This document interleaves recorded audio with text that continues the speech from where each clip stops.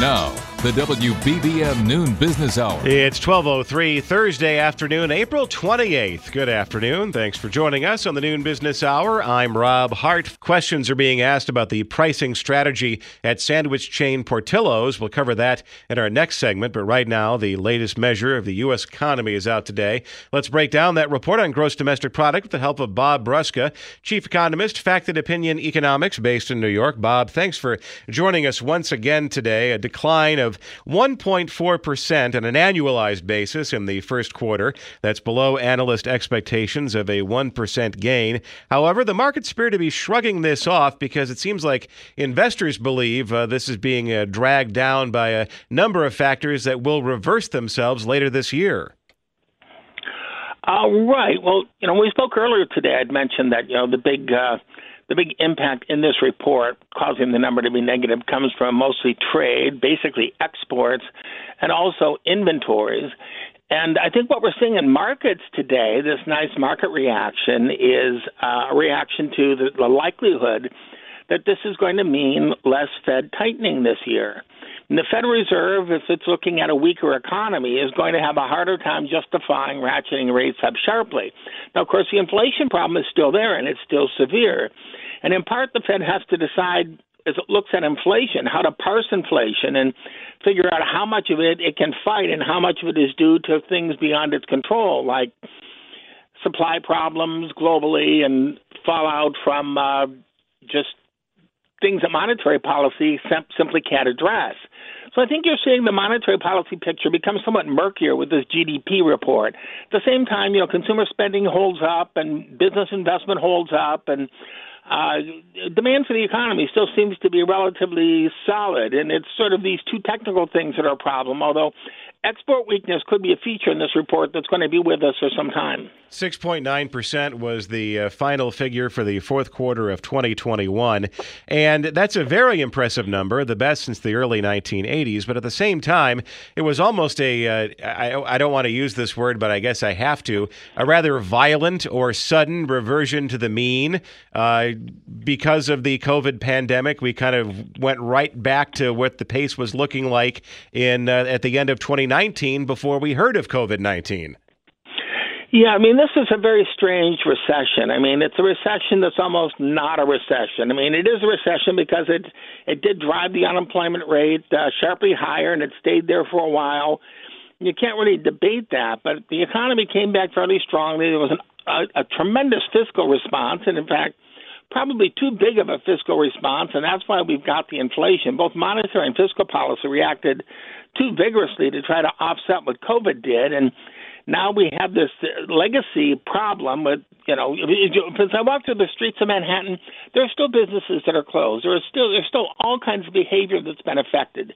You look at the transportation sector, and we can't find enough truck drivers, so part of the transportation sector is very glutted.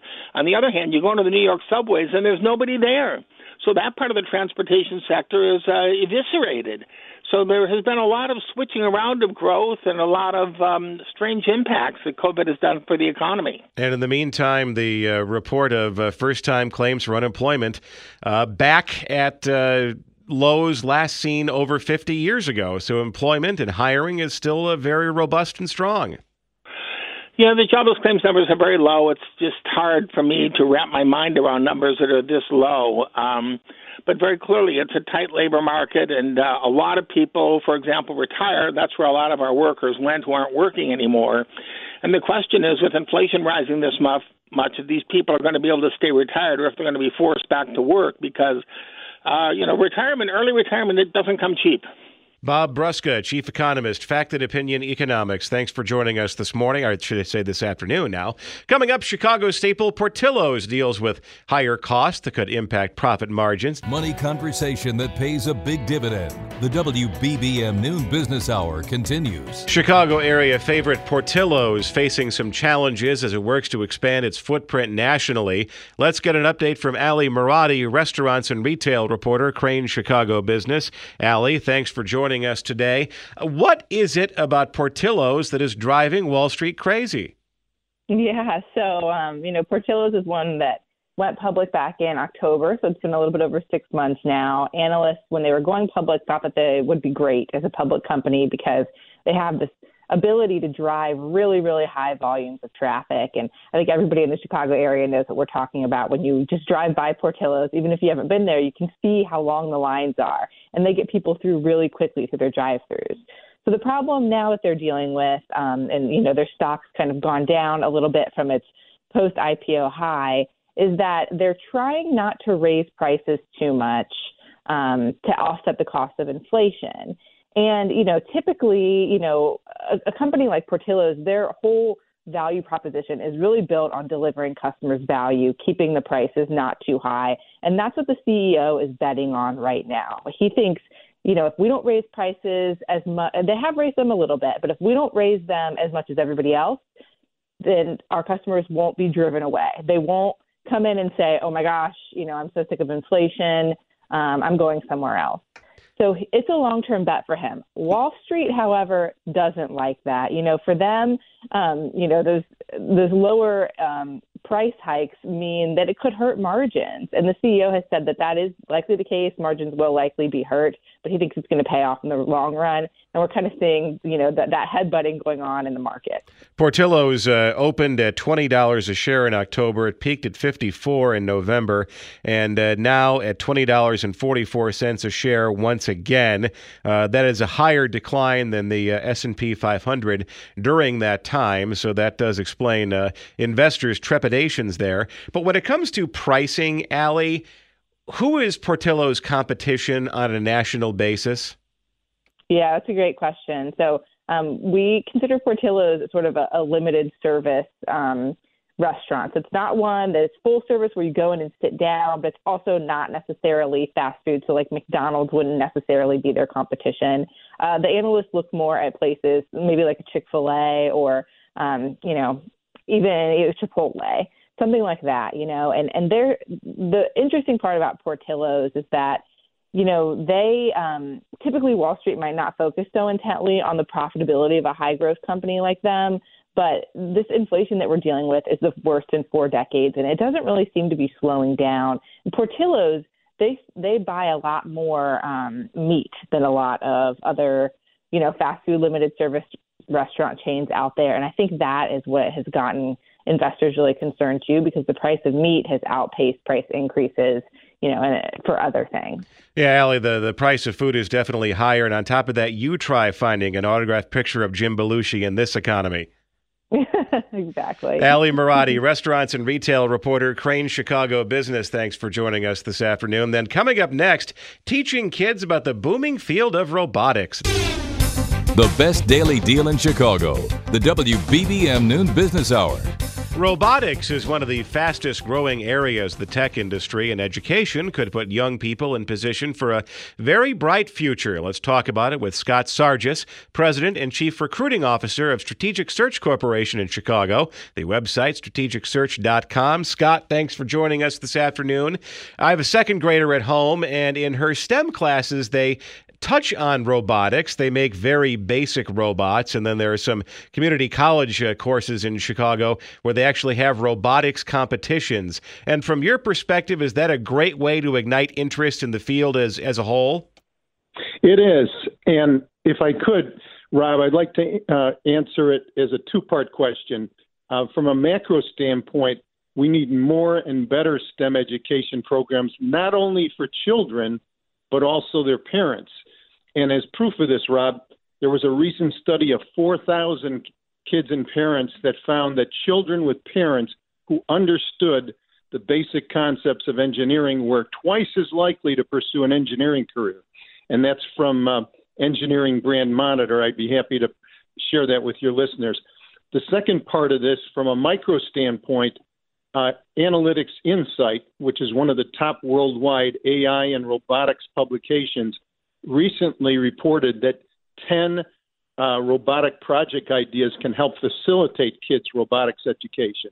A couple of note are a project to do a surveillance robot or a Wi-Fi controlled robot or even a firefighting robot. So those would be a couple of ideas. Now, how do you, from a STEM education standpoint, though, help kids bridge the gap, the imagination gap between what they think a robot is, like R2-D2 or C3PO, versus what robots actually are, and that there's a whole world of possibilities just outside of autonomous people that you see on the movie screen? That's a great question. And in fact, I'll give you an example of what one 9-year-old girl, Lucia Grisante of Toms River, New Jersey, who won the NASA robotics contest by designing a robot that can dig and move lunar soil, did to get to that point. She had worked with a number of interesting kits. There's a Raspberry Pi robot computer, and we need more contests like that to kind of spark the imagination of kids. So I think more and better types of contests and more and better teachers will help mint more and better robotics engineers and scientists of the future. Scott Sargis, President and Chief Recruiting Officer of Strategic Search Corporation based in Chicago. Thanks for joining us this afternoon. The website is strategicsearch.com. Still ahead in Technology Thursday, an update on self-driving cars. This is Chicago's all-news station, News Radio 780 and 105.9 FM. The WBBM Noon Business Hour continues. Good afternoon. I'm Rob Hart. These are the top stories on News Radio WBBM. The government is set to ban a particular flavor of cigarette. President Biden calls for more American aid to Ukraine. Technology Thursday. Electric vehicles have a lot of momentum, but self-driving cars aren't far behind them. And the sale of Twitter doesn't completely free the economy from Wall Street. WBBM Business. The markets are higher. The Dow is up 573 points. The NASDAQ is up 328. The S&P 500 is up 94. AccuWeather says cloudy, brisk, and chilly today. Could see a shower or two this afternoon. A high around 50. We have 49 degrees at 12:31. And topping our news at the half hour, the U.S. government has released its long-awaited plan to ban menthol cigarettes and flavored cigars. It's the only flavor not banned under a 2009 law that gives the FDA authority over tobacco products. African-American groups and health advocates are backing the effort. Menthol accounts for more than a third of cigarettes sold in the U.S. and is overwhelmingly favored by black and young smokers.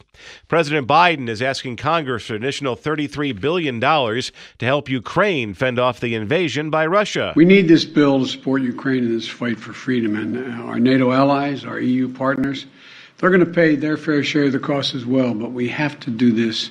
We have to do our part as well, leading the alliance. The proposal includes more than $20 billion in military assistance for Kyiv and shoring up defenses in nearby countries. The Noon Business Hour continues at 12:32. Markets are gaining ground. We're joined by Art Hogan, Chief Market Strategist, National Securities based in New York. Art, thanks for joining us today.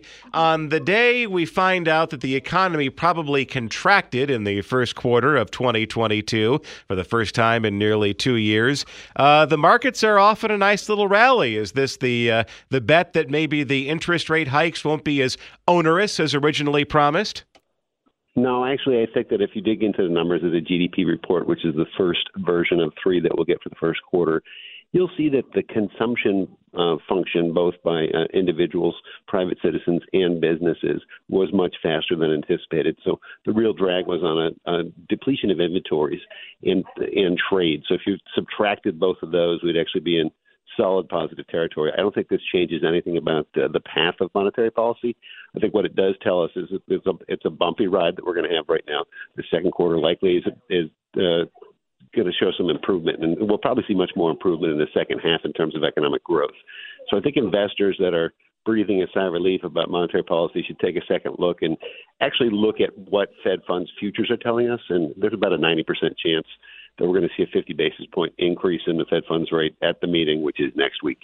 And the trade deficit that this first of 3 reports is showing us is just that the supply chain crunch does manifest itself in a very concrete way. Oh, it certainly does. And unfortunately, it gets worse before it gets better because we've actually got a good chunk of China manufacturing shut down to us right now while they're going through the zero COVID policy. So unless and until they get a better handle on that, we're going to go through more supply chain issues, and that's going to elongate the inflation pressure we're seeing on goods. A couple of data points that come out today. Once again, the unemployment picture is very strong and is poised to go lower probably. And the pace of layoffs still at a over 50-year low. So hiring is still very strong. And another component of that report, which is very interesting, is business investment, which is hotter than it's ever been. Yeah, I think that's a really good sign. I think that shows confidence by corporate America that things are getting better, not worse. I think there's more jobs available than there are people looking for them.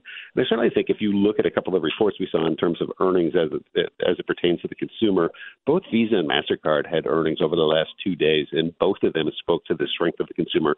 I think that's very important in the environment right now. So I think all of those taken together are a positive in the near term, and I don't think that changes, what our impression is, what the Fed's going to have to do to try to tamp down some of this near-term inflation that we're going through. And even though it may seem like a distant memory with full airports, full airplanes, and potentially downtown sections of cities with more people in them, that report does contain the Omicron surge, which slowed everything down in January.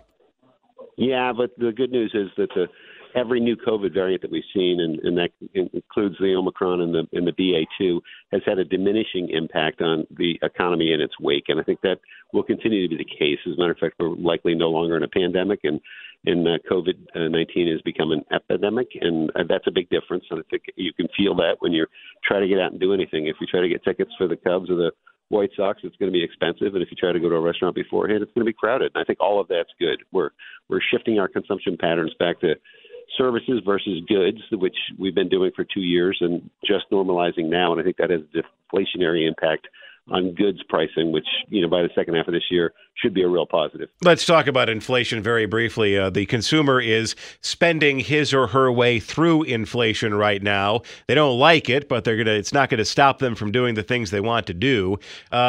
Is there a chance later this year that those dollars that we're spending right now will go a little bit farther than they are at this moment? I do think that we've seen peak inflation both in CPI and PPI in the past month's reports. I think the reports start to taper off as we work our way into the second quarter and the second half. And I think that's going to help a whole lot of things, especially consumer discretionary spending. And I think that'll be evident as we exit the summer and enter the fall. And all of that is likely to be positive for both the economy and for markets. Art Hogan, Chief Market Strategist, National Securities, based in New York. Thanks for joining us today. A little bit of sunshine on this gloomy afternoon. Coming up next in Technology Thursday, the latest on self-driving vehicles. Loaning useful information each weekday. The WBBM Noon Business Hour continues. Electric vehicles seem to be getting the most of the attention in the automotive space lately, but there's still a lot to discuss about self-driving cars. Let's get the very latest from Jeff Gilbert, CBS News automotive correspondent based in Detroit. Jeff, thank you for joining us this afternoon. When I first started doing this show in 2016, self-driving cars were all the rage. It was the technology of the future, and we're talking about how in not too long, as far as the time horizon is concerned, maybe the 2020s or 2030s, you'd be seeing self-driving Ubers and self-driving semi-trucks. Is that still the goal, or is the purpose of self-driving cars now enhancing the experience for the human driver? Well, there's so many things going on here. When you talk about true self-driving cars, the first ones, when they do come, and this has been a difficult time to develop them, will likely be in what we call robo-taxis, fleets, things of that nature, just because the technology is so expensive. Heavy mapping is needed. They'll be in specific places like that, and then it's likely to grow from there. Google was testing their self-driving car in Mountain View, California. The big Silicon Valley firms did set up offices in Detroit as that merger of tech and the automotive industry became much closer and tighter. Are we at a point where we can talk about actually where are we now in the development of the self-driving car, compared to the development of the electric car, throughout the 90s and into the 2000s? Yeah, the two leaders are clearly General Motors and Waymo, which used to be Google's self-driving car arm. A lot of experts think Waymo is slightly ahead. They've got a service that's going on. They're doing a ton of testing in Arizona. GM is doing a ton of testing in California. GM is now allowed to actually test these vehicles with passengers in them with no safety drivers. Same thing with Waymo. They can't really charge for the service yet, but GM and its partner Cruise would like to launch an automated ride-hailing service sometime this year, and Waymo is also pretty close. Is the personnel crunch that is taking place in certain sectors? I mean, trucking companies having a hard time finding drivers, and other industries in which drivers might have been plentiful before the pandemic, they're having a hard time these days. Is that speeding up the investment in electric cars to try to shorten that timetable? Well, in a lot of cases, that is an issue. For example, trucking, there's a lot of thought that automated trucking could work because, they're doing regular routes. It's not like something that might have to twist through a city. And maybe it can be something that allows a driver to actually be monitoring the situation for longer than they ordinarily would if they were driving themselves. In terms of self-driving taxis, this is something that the car makers see as a profit center. They see it as something as proof to Wall Street that they're tech companies, that things of that nature. I mean, they've been sinking billions of dollars into this, and they pretty much have to show Wall Street some results soon. And the amazing thing is once they hit that fulcrum and you reach a point where there is mass acceptance of self-driving cars, it could fundamentally just redesign cities and towns in the same way that the interstate highway system did 70 years ago. Oh, yeah. If you think of it, it could totally blow your mind. Say, for example, you actually could get a self-driving car for yourself, and that's many years off before a person could buy a self-driving car. Well, maybe you'd prefer to take a long trip at night while you can sleep. So that might change the whole need for hotels, things of that nature. So you can think about that. You could time intersections where you wouldn't need stoplights. Now, this kind of stuff is probably decades off, but there are already a lot of people thinking about it. Jeff Gilbert, CBS News automotive reporter based in Detroit. Thanks for joining us this afternoon. Join us at this time tomorrow for Entrepreneur Friday. And still to come, the sale of Twitter includes debt that will keep Wall Street in the equation. Discussing the news affecting your money. The WBBM Noon Business Hour continues. Elon Musk's purchase of Twitter doesn't fully free the company from the clutches of Wall Street banks. We welcome in Michael Palumbo, the founder of MJP Capital, author of the book Calculated Risk, based in Chicago. Michael, thanks for joining us today. On Twitter and elsewhere over the past several days since this deal was announced, the discussion about Elon Musk buying these social media services really kind of centered around content moderation. And based on Elon Musk's own tweets the last couple of days, it's certainly the storyline that he's trying to sell as well. But when you strip all of that away, this is a good old-fashioned leverage buyout, and there are some risks for Twitter as it goes private. Good afternoon, Robin. Thanks for having me on. Yeah, even though Musk is worth over $200 billion, he doesn't want to go selling a bunch of his Tesla stock because that'll cause a tax situation. So he's using a lot of debt financing, just as you said, just about all going private deals are done in the same manner. So basically there's going to be a lot of debt in this transaction, and he's going to at least have to answer to the lenders. That means basically you still have to perform on a cash flow basis. And Twitter is not exactly a typical target for a going private transaction. Usually they look for positive cash flow companies. Twitter barely has any cash flow at all. And so they are going to have to watch the bottom line. He's not going to have to report the quarterly earnings. They're not going to have to report the SEC. But as you said, they're still going to have to pay off their debt, and in order to do that, they're going to have to make some money. So as Elon looks to change Twitter, he's going to have to still have an eye on the bottom line. Now, is this going to mean more subscription features, maybe a paid tier, a greater reliance on advertising, more user growth? I mean, what would satisfy the lenders in this situation? Well, he's going to have to make up that decision.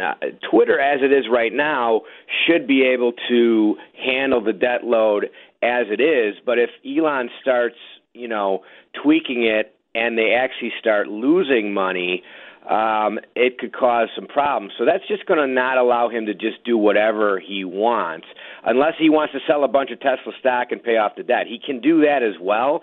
So he's not in a typical situation where the debt cannot be paid back. He certainly could do so if he had to. So that's another option for him. But if he wants to hold on to his Tesla shares, he's going to have to make sure the decisions he makes do not adversely affect the bottom line. Michael Palumbo, founder of MJP Capital and author of the book Calculated Risk, based in Chicago. Thank you for joining us this afternoon. If you missed any part of today's Noon Business Hour, we'll have the replay podcast available shortly at WBBMNewsRadio.com and the Odyssey app.